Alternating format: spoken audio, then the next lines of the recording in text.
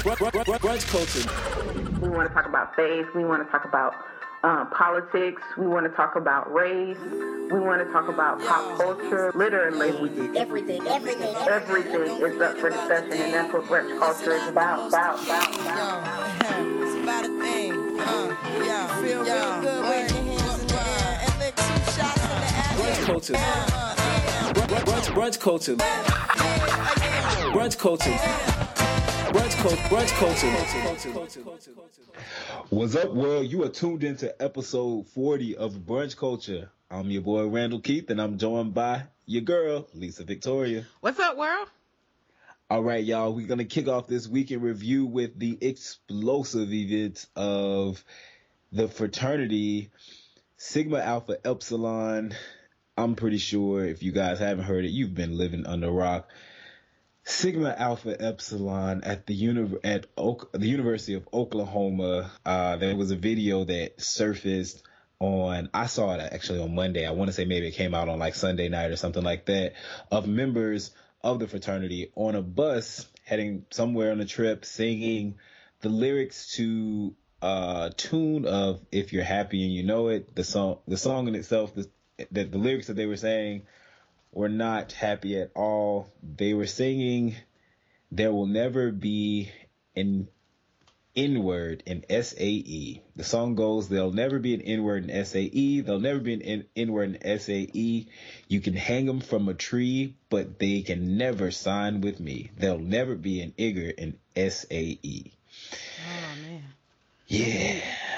So when I first saw it, I actually saw it on this Greek parody site, and I looked at it and like, wait, is this real? It's not really a big thing. And of course, as like with most things do with the internet, things became viral. Start seeing it everywhere.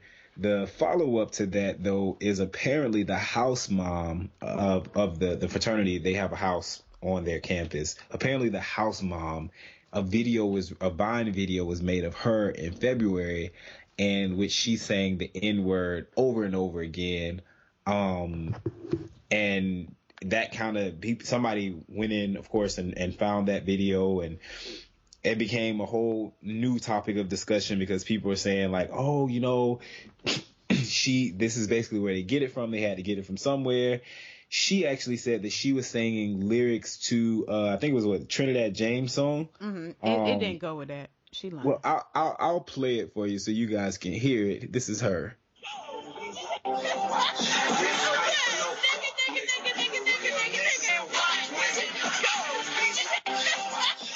That's her saying it over and over again. And someone interviewed her to get her response for it. And she said that basically they edited out the video. She was actually singing the lyrics to a song. So she wasn't making racial remarks. She was actually just singing lyrics to a song, having fun.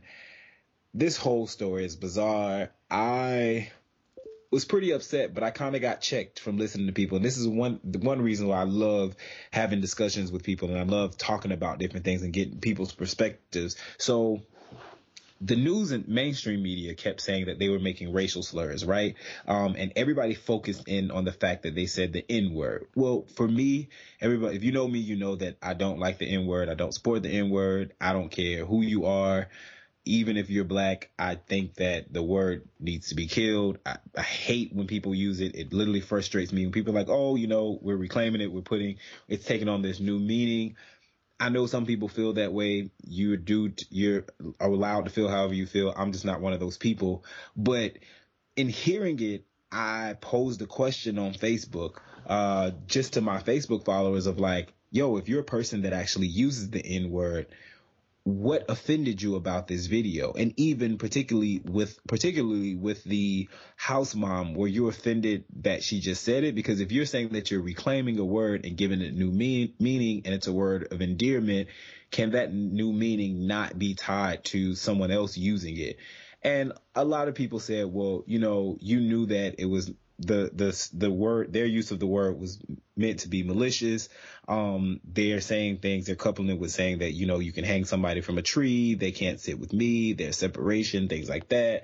So there was a lot of, you know, more thought into it and things that made me consider even more why people, not what mainstream media is saying, but what day-to-day people are frustrated with and why they're bothered with it.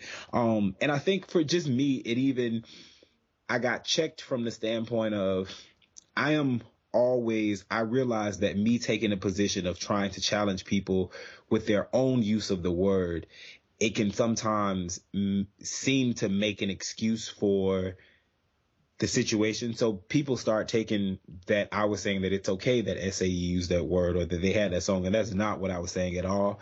Not even close. I do think that they should be reprimanded. I think that, there has to be, people need to know that these types of things aren't acceptable. And I'll applaud us, our country and where we are today. I think with so many sensitive racial issues going on, a lot of people are standing up and saying any sign, any remnants of racial issues or racism, that we're going to nip it in the bud and we're going to go to the extremes. And so I'm just even proud that we're in a space where that can happen, because once upon a time, racial issues can go on in a public sphere and no one would say anything. So I think that, we have to applaud ourselves when we're doing good. And I definitely applaud us for the fact that things can come out of that. But I say all that to say that I realize that we can't be so quick to criticize ourselves in a public forum, potentially in a public forum when we're finally getting work done from the other side. You're finally getting people being able to realize how hurtful and offensive and just outright wrong it is to be racist in that way and to make those types of statements. And so while we're initially getting that work done and people are being reprimanded from that, on the other side,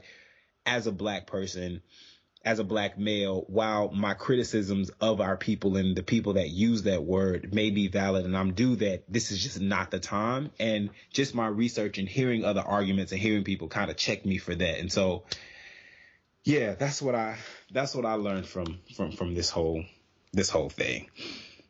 Yeah, it's I was just so like, my thing is, I feel like people they don't use critical thinking. And we say this time and time again on this show. Yes. Going back to them on this bus, you didn't think nobody was recording you? Geniuses. Yeah, Geniuses. And it's really they should sad. have been saying it, but I mean, right. It's just we don't use any common sense. Like, people pull out their phones everywhere now. Right. I think from their position though, they were on a bus. They're on the bus heading to, I think they said like a anniversary event or something like that for the fraternity. Maybe it was like a Founders Day event. And they had their dates. And so these are, in essence, these people, I'm pretty sure the people on the bus, these are the people that they're closest to, their friends in their organization, their friends' girlfriends. These people probably hang out.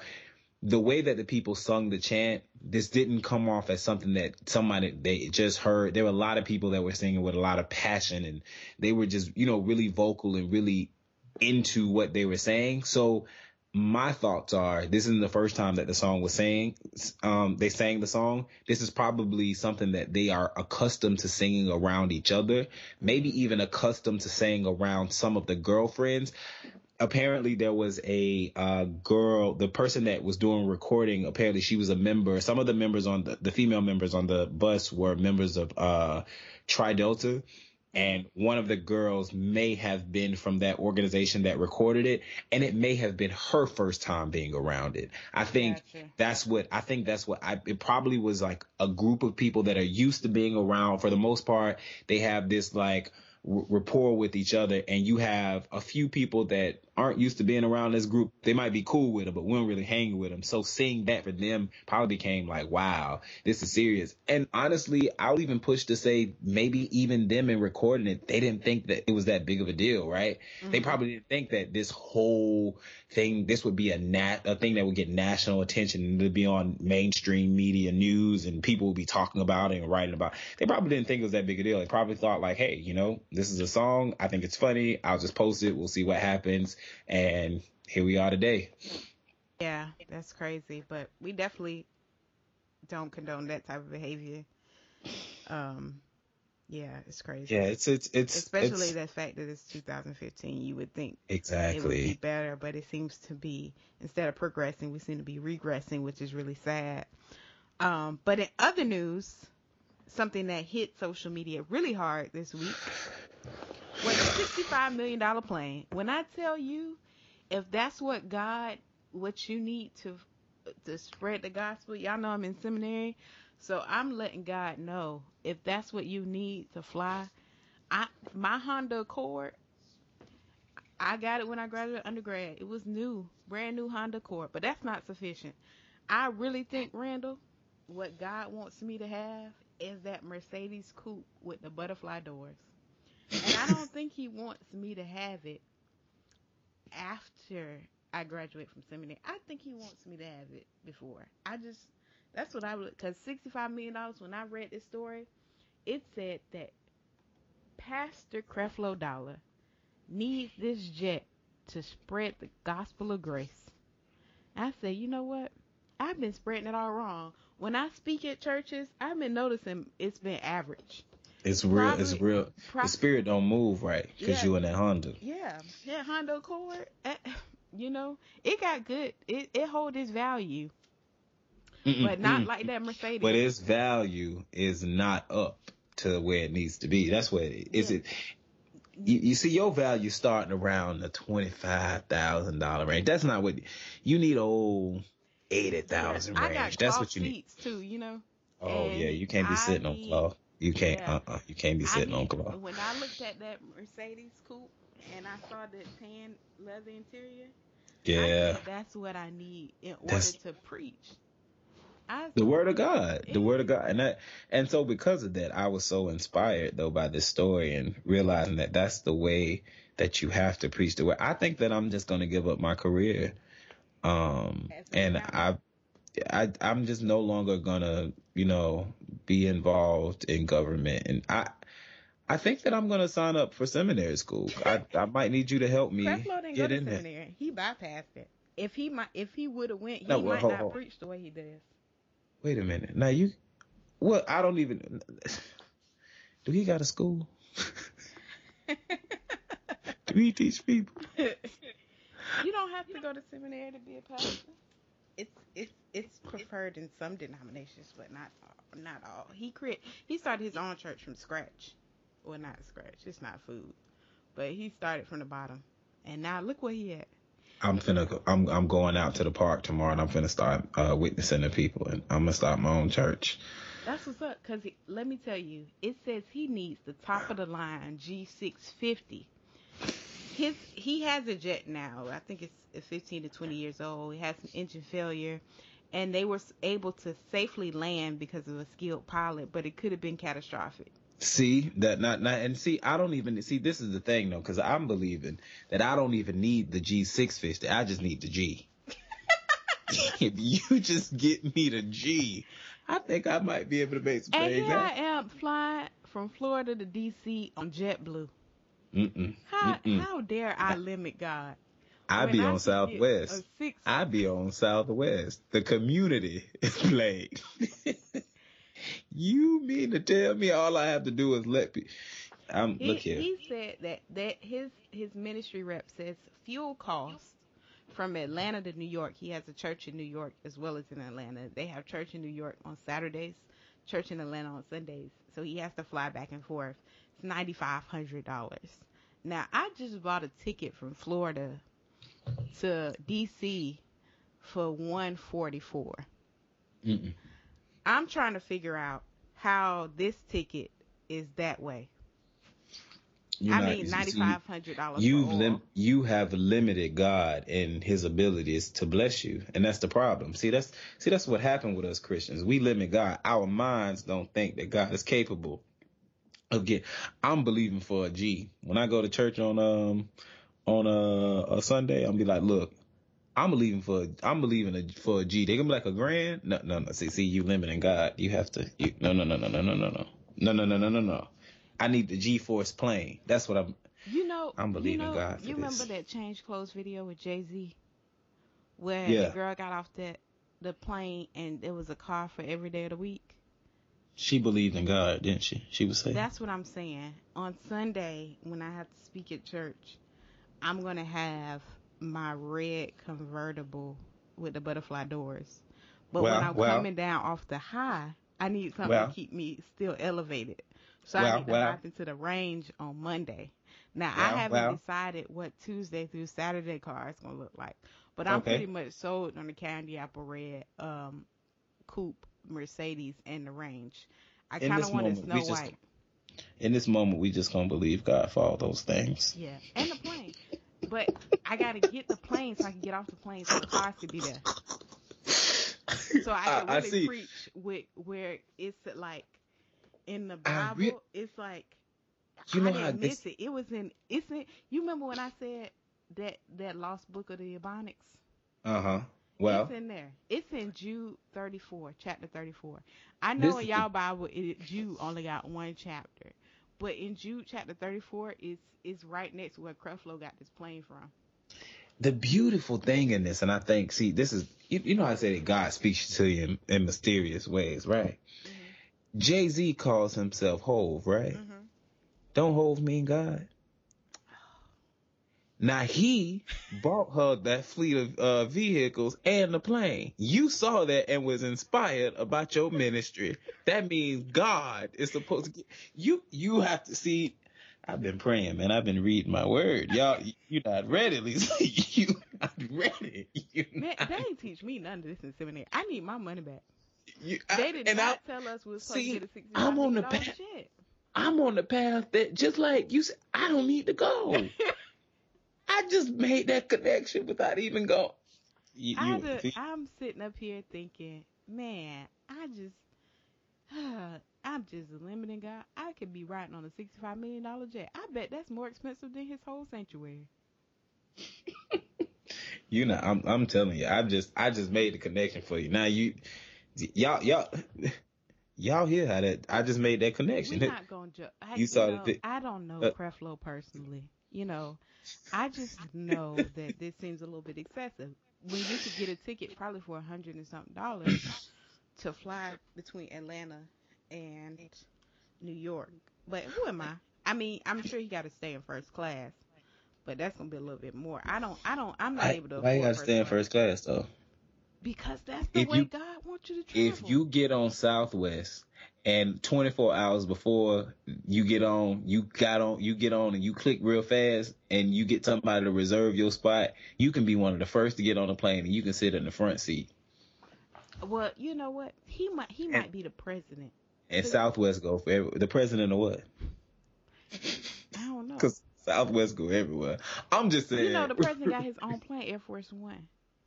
I don't know. I wonder if Air Force One cost them $64 million to build. The president don't own that plane, though. That's the government's own. The president don't own that. Well, the church don't own this plane. Because they sold it to the church, so the church gonna buy it. The church, but now I don't know, but didn't that article say the average salary was $29,000 in the church? Yeah, but that don't mean they can't give him $30,000. They can't give him $300. It's so income tax time. See, so this is a smart move.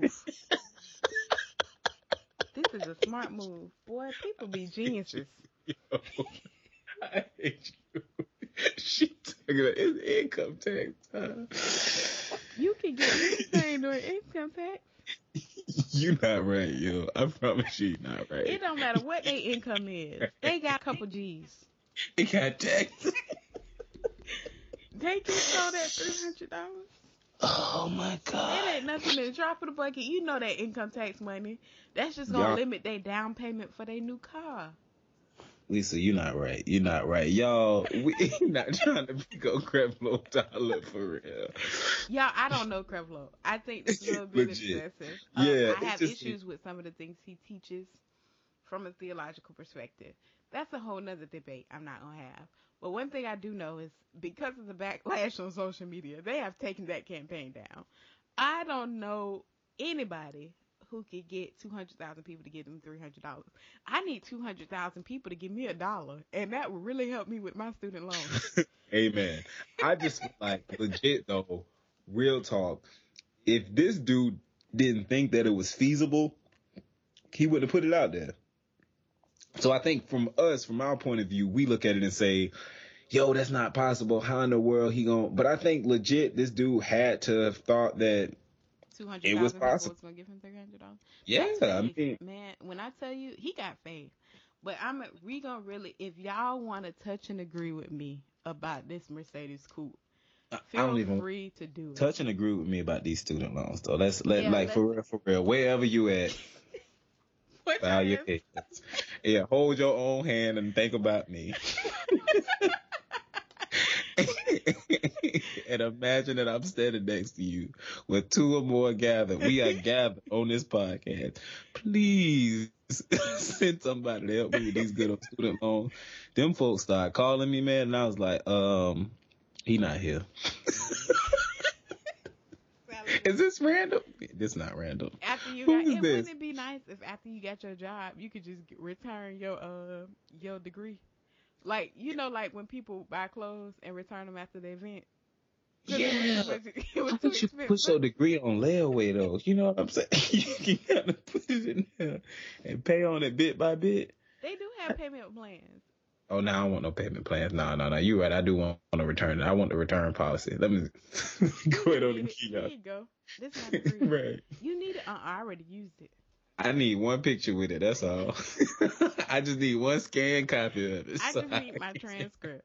Give me my You know how they give you a copy of your transcript when they give you your degree? That's all I need. Yeah, and I can, got it. Right. I can send the rest of this stuff back. Y'all didn't help me. What about the refund money you gave me? We ain't gonna talk about that. I just refunded it, right? All up in this paper. Refund. Yeah. Well, Creflo need to get that money to this people in his audience with student loans, because I'm sure a lot of people got it. It could be, and he could fly coach. He could fly, not coach. I'll let him even fly first class. But $65 million, that's a lot. That's too much. That's a whole lot. So, yeah, y'all, I don't know. We're if you want to sow into us in our student loans, make your checks payable to Randall and Lisa. Now, separate checks though, because we don't have a joint account. Yeah, I was gonna say now. Wait a minute, hold on. Let me clarify. Don't put Ann Lisa on there, because Randall will be the only one at the bank cashing it. If you felt like you had a connection with me on this podcast, feel free to give me the money.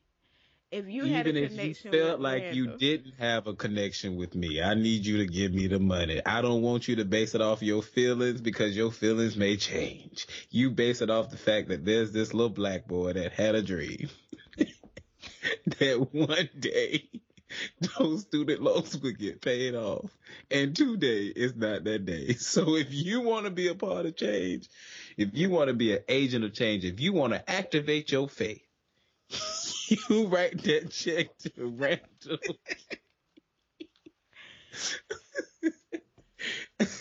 y'all, you can email us at Brunch Culture DC on our DC. behalf. Right. You ain't even got to tell me your name. Is it Nailnet? I don't. Is that It's Nailnet for me. You look here. What is that other one? Sally Mae. What's I ain't got Sally Mae. Great Lake. I don't know those people. I don't mess with them other people. When them people used to come by me like, you want my loan? Oh, no. I don't want yours. I already got Nailnet. I own them. You write it to Nailnet. You send it over to him and put my name on. You don't even have to. It's a blessing in disguise, and I will smile. And if I invite you on the show. If you want to, if Creflo could get 300 people, is it 300? No, 200,000 people 200,000 to give him $300. Then me and Randall could get our student loans paid. We just ain't activating our faith. That's the faith of a mustard seed. Man.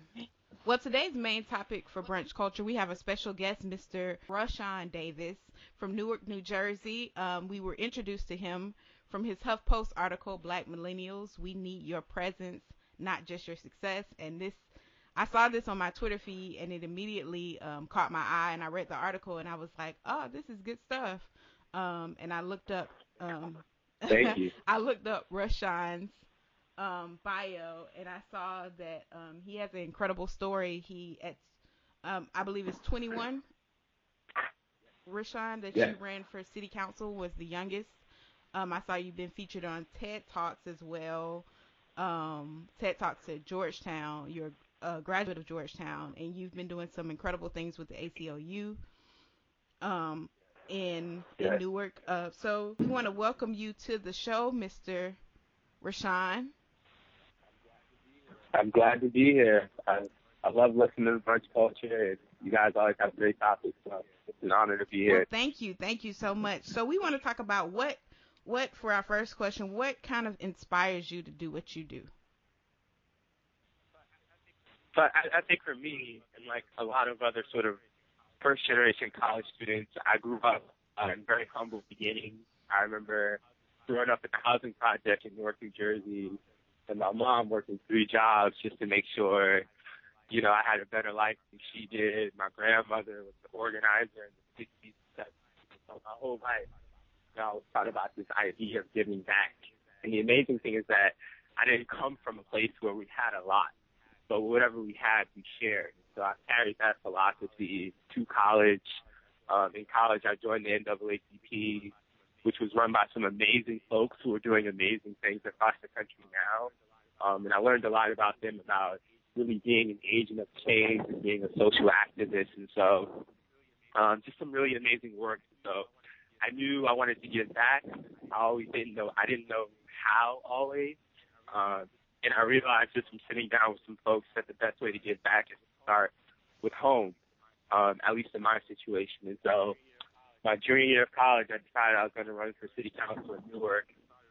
And it started off as a very sort of, you know, shot in the sky kind of campaign. And it grew into something that was phenomenal. We raised over $30,000. Wow. Tons of different volunteers, and we were featured on MTV and USA Today. So we had a great campaign. And we ultimately ended up losing, but we gained so much more than just the city council seat. We gained the ability to connect with communities, the ability to build social movements. And so I've been just been inspired by my family and by the people of the city of Newark who just relentlessly will never give up hope. And so that inspires me to do what I do every day. That's amazing. Awesome. Yeah, that's really incredible. As somebody that can definitely relate to coming from humble beginnings and being inspired to be an agent of change for my community, what led you to writing the article? The article that kind of, I mean, it spoke to me, it inspired me, it challenged me, it did a lot of things. What led you to get to the point of writing that article, and why did you think it was necessary? So I think for me, and I think for a lot of folks who, you know, go to college, a lot of black folks who go to college and graduate, you sort of, once everybody graduates, there's this awkward 2 weeks that happens where everybody is talking about where they're going after graduation. And I know in my case, I heard the usual suspects. So I'm moving to Brooklyn. I'm moving to San Francisco. I'm moving to, you know, Austin, Texas. A lot of these new sort of gentrified areas that have become hotbeds for young, intellectual, talented people. Right. And the thing I found most intriguing, though, is that some of, you know, the biggest social activists in my college were moving to these hotbeds. And even, you know, now I'm out of college and a lot of my friends are still trying to migrate to these areas, which is fine.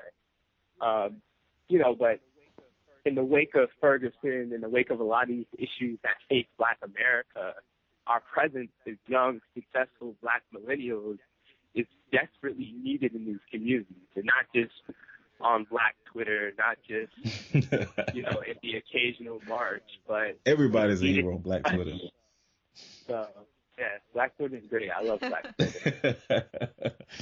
Well, that's phenomenal. I think that's very much so challenging because it's easy to be a voice on Twitter. It's easy to be a voice at a march, but it's hard to, like, kind of, you know, dedicate your life in one area Right. to see that, because it's a slow process. You're not going to see the results that you want to see overnight. It's not a microwave thing. It's more of a crock pot thing. So, um, Yeah, Right. and it's in that it's something that I've been, and that's why I say that your article challenged me from that vantage point. So one of the things that we kind of face, and I thought about more after reading it, is for myself, from somebody that came up, that's a first generation college student, first in the family to do it. All of these things that I've been doing has been, Congratulations.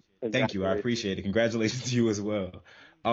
Being the first to do these things and kind of existing in this space with people that are successful and that have been able to experience a different way of life and a different type of life. And they had access to all of these resources that I never heard of and things like that. For me, it became important for me to go to those places to learn as much as I can and to kind of create that bridge and bridge that gap between my family and my community. So one of the things I've done since I've been here, I got an opportunity to work to work with the White House. So I brought my family up and to do those things. And so for me, that kind of aspect was important of it. But what do you feel like?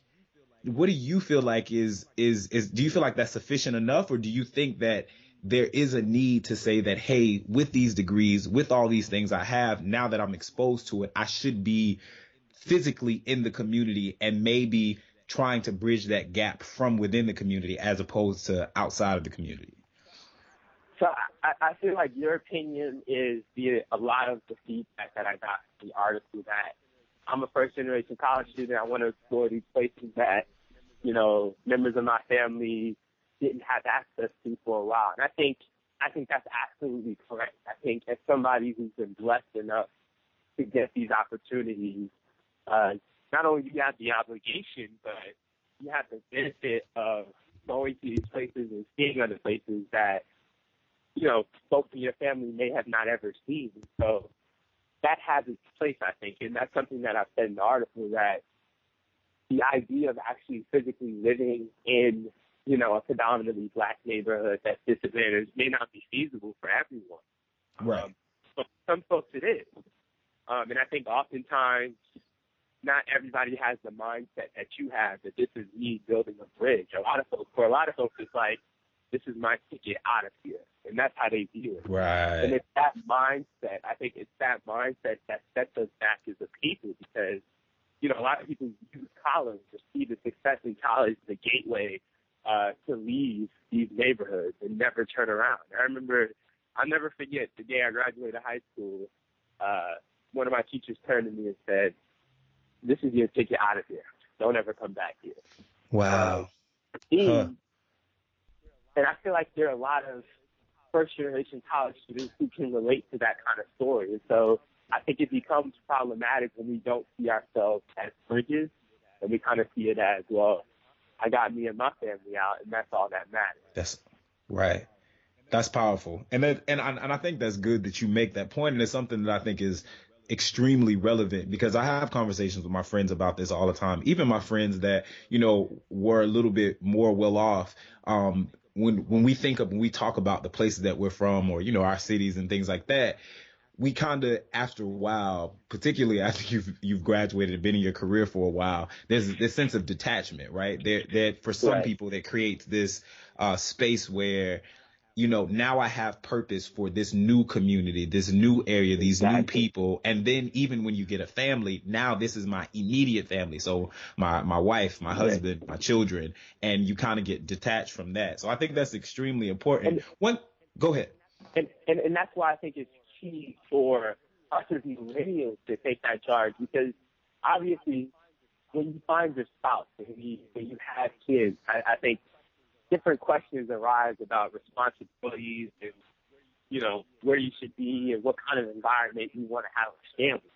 But I think as millennials, this is a unique time period in our lives where we're able to make a hell of a difference. And so I think something that people often forget is that these zones that we try to move to, whether it be D.C. or New York, these are some of the most dangerous, crime-ridden, low-income communities in America. 10 years ago, in the 15 years ago, in the 1990s, New York was one of the most dangerous cities in America. It was on the verge of bankruptcy. They had 2,000 murders a year.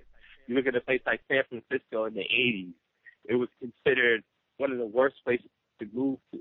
And the reason that these cities have revived themselves and become hotbeds is because young people have chosen to move there and move their talent there and move their will there. And my notion is that if we apply that same philosophy to a Compton, to a Newark, to a Southeast DC, we can make dramatic changes about how these neighborhoods look and what it means to be a black neighborhood or a Latino neighborhood or, any other sort of minority enclave. Right. So you mentioned something, and particularly when you bringing it up with Southeast DC, you mentioned even in an article about these new areas that have been gentrified. What's your take on gentrification? Because I have my own personal thoughts and feelings on them. And so what's your take on it? Because we have, and particularly in DC area, you have some people that are 100% for it. It creates, it's more aesthetically pleasing. It creates more opportunities, yada, yada, yada. Then you have some people that are like, hey, it pushes a certain group of people out, particularly in DC area where much of DC is no longer Chocolate City, which we used to know it as Chocolate City. How do you feel about gentrification? I think you hit the hammer on the nail. I think as somebody who grew up in a sort of urban, dilapidated neighborhood, I can never be against development. Development is a great thing. Development becomes horrible when it pushes a certain group of people out, and even more so when it doesn't provide opportunities for the neighborhood. Those people. Come on. You're a good man. Yeah, I mean, I think the reality is like, especially if you look at D.C., I spent 4 years in D.C.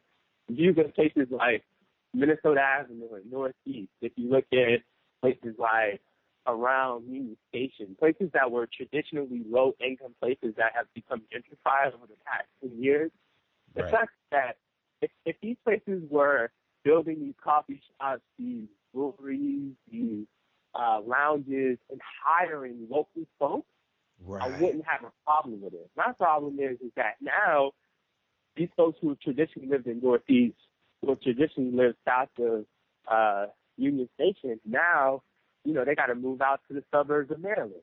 They got to move to the counties, and they can no longer afford to move in the city. And a lot of the great opportunities and amenities that exist in D.C. now, the black and brown populations don't have access to it. That's my problem. Yeah. It's funny too, because another thing that happens with that, and it's something that it kills our ownership, right? So we have a lot of those people in those areas that own their homes. That home that they own, that town home, was theirs. That row house was theirs. Well, when you start putting the Harris Teeters in there and you start putting in, all these new innovative places, the property value goes up. And so I can no longer pay for my property taxes. So not only are we pushing them out in terms of physically being there, but we're killing the rate of ownership. We're killing the wealth in the black community. And it's one of the things that, we don't think about and people don't see. It's always my argument with people that I've talked to, particularly young black professionals that talk about the benefits of gentrification and how it benefits us. I always talk about, immediately face to face, like it looks like it benefits us. But when we start looking at holistically, the ownership of our people in this area, it's decreased because they can no longer afford it. So with that being said,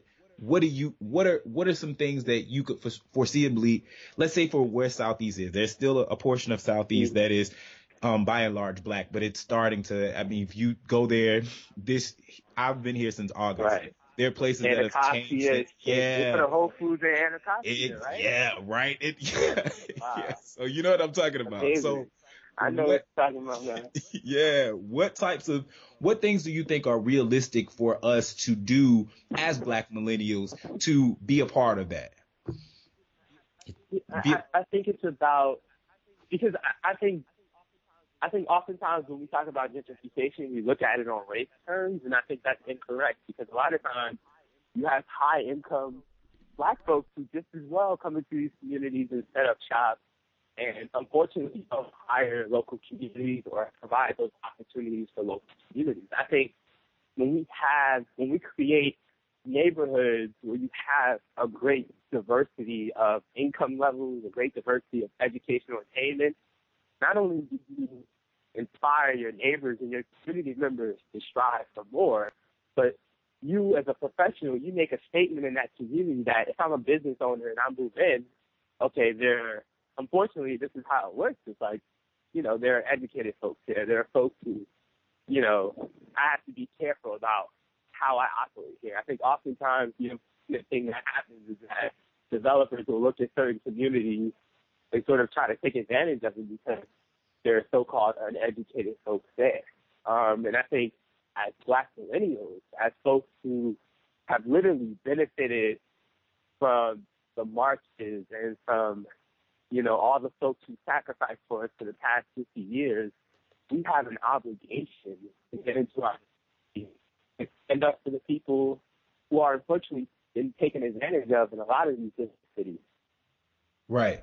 Yeah, I think that's so true because, it's sad when you can't live in the community that you live in, that you're being pushed out. Yeah. And it's not fair because I'm sure they have roots and they have emotional ties to that community, and to push them out. There's history there. There's history there. I think that's one of the, Perfect example is U Street. I mean, U Street was, for the longest time in Washington, D.C., a Black hub of art. Yep. I know in U Street now, I got white friends in Georgetown who love U Street, who live on U Street, who know all about U Street. And every time I go there, I see less and less of the old U Street that I know, the U Street that my uncle used to take me to 15 years ago when I was 10 and 11, and telling me this is what Black success and Black culture looks like. That's not what U Street looks like. Yeah, I had now.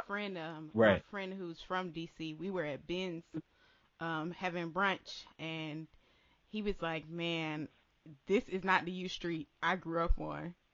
He's in Maryland now, but he was like, this is totally different. Like, this doesn't even look like how I grew up. And he has no, like, he can't go back. Like, most of us could go back home and say, oh, this and that, and I remember this. He can't say that. Yeah, exactly. So, what are some tangible things as far as like mentorship that you've been able to do by being in the community? Do you mentor as in addition to you staying in the community, or are you active with the local schools? I know you said them being able to see you walk to work in a suit is very important for the community, but are you like... Right.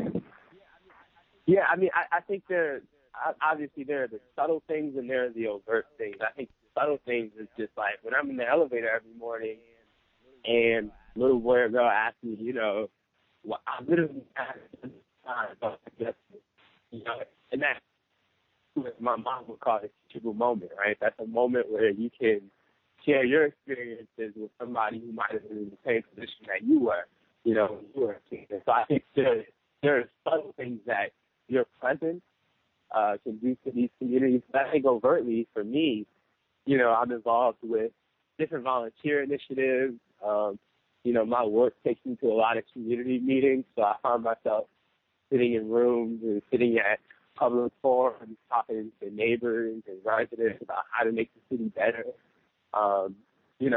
My old campaign team is still around, and we're gearing up to do a fundraiser to raise some money for scholarships. Hopefully we're going to give at the end of June. And so, we're doing everything we can to give back in the community in the small way that we can. But my point is that if we're ever going to turn around the state of Black America, we can't continue to pretend like these communities don't exist. Because when we talk about Ferguson didn't happen in Northwest D.C. Ferguson doesn't happen in, Prospect Park in Brooklyn. Ferguson, for the most part, was a poor, Black, uneducated community. Right. Trayvon Martin grew up uneducated family, for better or for worse, low-income family. These situations that have tested the consciousness of our country, they're not happening in these gentrified areas. They're happening in sort of what you call the worst cities in America. And the only way we're going to avoid another Trayvon Martin happened, we said never again. When Michael Brown happened, we said never again. When Eric Garner happened, we said never again. And we're going to keep saying never again until we get into the communities where this stuff is actually and we as Black millennials, I know people don't want to hear it. I know it's inconvenient for a lot of people, but it's on us. Yeah. It's literally on us. Yeah. It's inconvenient and it's hard to hear, but it's 100% necessary. Even in you talking and speaking yourself, speaking here now, it's just making me, kind of reevaluate my whole thought process of these things, because it's one of those things. I don't know if we talked about it last week on the show. I don't know if you saw the scandal episode, but one of the things that we pointed out was the fact that there was between the activist and Olivia Pope, there was this clash of, I'm here for the poor people and you're here representing the glorified Black person, if you will. And so kind of that class of people not getting it and understanding that when we speak about these Black injustices, we're not talking about your Black coworker that's sitting next to you in the office or the person that you're going out to happy hour with. We're not talking about those people. We're specifically talking about these uneducated, underprivileged Black people that oftentimes are voiceless. So that is incredible knowledge. I'm so glad that you have been able to come on the show, man, and just drop some knowledge on us and just on our listeners. Is there anything that you have going on that we can support? I know you say you have a fundraiser that's coming on. How can people get more information about that and just support what you're doing? I encourage everybody to check our website, Rashawn Davis. There you can find out about information about different fundraising events that we're doing, different events in the community, ways to get active. And there you can also follow me on Twitter, which is Rashawn A. Davis. And you can find out more and engage with me directly. This is a nationwide effort, and I'm ready to assist in any city, with any group of folks that's willing to put in the work to make a difference. So, I thank you all for having me on the show. I love Brunch Culture. I found myself catching up on 2 or 3 episodes every day since I found out about it. Awesome. I absolutely love what you guys talk about in the topics. So I'm just glad to have been on the show and share some experiences and knowledge. Well, we hope this won't be the last time, and we thank you so much for joining us. Thank you so much. All right. And now it's time for our random topic. So today's random topic, R&B diva, the R&B diva, Atlanta herself, Miss Angie Stone, was arrested for knocking her daughter's teeth out her mouth. As Ricky Smiley put it, Angie Stone made history this past week. She is the first Black mama that actually knocked her child's teeth out their mouth. No longer are we in the days of just talking about it. This week, Angie Stone was being about it. Yeah, brother, Black brother, I love you. Gone I can't sing. Teeth knocked out. There is no one above you. So, Angie Stone's 30-year-old daughter, Miss Diamond Stone, pause for her name being Diamond Stone, 30 years ago. Like, that's the first time I caught that. I'm sorry, y'all. Like, when I was like, wait a minute, her name is Diamond Stone. Like, okay. We said we weren't gonna judge people's name. You remember we said that on the other show. I'm not judging her based on ethnicity. I'm judging her mama's mindset. Like, you write songs, you're a creator, and the best thing you came up with was Diamond Stone. So, Angie Stone's 30-year-old daughter, Miss Diamond Stone, told officers that the singer went into her room. Angie Stone came into Diamond Stone's room and told her to clean up and get her children since they were running around the house half naked. Mm-hmm. An argument ensued and turned physical. Mm-hmm. It was reported that the 53-year-old Angie Stone told police that she hit her daughter in the face with a metal stand in self-defense after her daughter started punching her. Wow. Apparently, Angie Stone realized what she did. She started to run away from her daughter. Her daughter continued to pursue her and to start the fight. Well, TMZ, Angie Stone's daughter, later posted photos of the assault and her teeth. And of course, TMZ got pictures of... I'm sorry, y'all. TMZ got hold to the pictures that her daughter put out, and you could see that her teeth were gone. Well, when Angie Stone, who's now released and home resting, was asked about it, she said that her daughter's teeth only fell out because they were already in the process of rotting.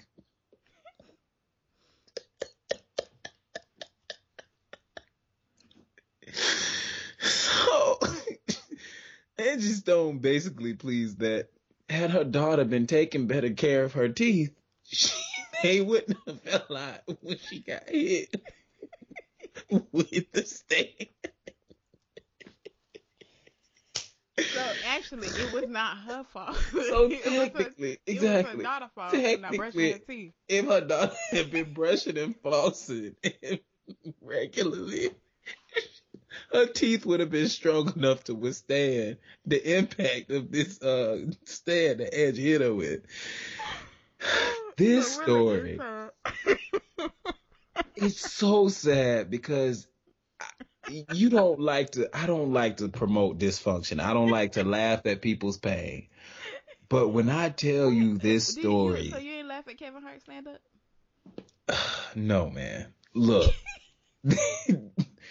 This story on number one, Diamond Stone. Let that set in. Diamond Stone is 30. Diamond Stone stay with her mama. Diamond Stone mama came in to tell her to clean her room. Diamond Stone got baby Diamond Stones that's running around the house half naked. Like, at what point in time did somebody say, you know what, we got to do something better. We got to fix it. You know what? I'm all for you being 30 and staying with your parents because, you know, maybe financially I'm about, you know, it takes a village. She's helping raise. You might have some financial goals that you need to meet. You're saving up. You're doing some stuff financially. Your mom has a big enough house. You can have your own space. That's fine. But your mama is in her 50s and she got to come and tell you to clean your room and you 30? Bruh. This is reason number one that she wanted to hit you in the mouth. The second reason is it's not just you. You got little babies that's running around here half naked making noise in my house that I pay for. That's reason number two. And then I tell you to clean your room and you argue with me, I'm justified and hit you in the mouth. And on top of the fact that I ain't had nothing to do with the fact that you weren't brushing your teeth because you 30 and should have been brushing your teeth and flossing and going to the dentist. This whole story is just crazy, yo. It is freaking-sane. And what we say to that is, Angie Stone, I just pray that you don't have to spend no real time in jail. Well, she got out. Yeah, she out. She good. Oh, she out because Brother is a classic song. And I feel like she need to be making music. 'Cause you're my gold teeth, black teeth. She gon' knock them out if you don't clean your room. I can't. So now we're going to move to this week's quote of the week. This week's quote is a quote from me. I'm the person that's being quoted this week. You don't have to be perfect to be productive.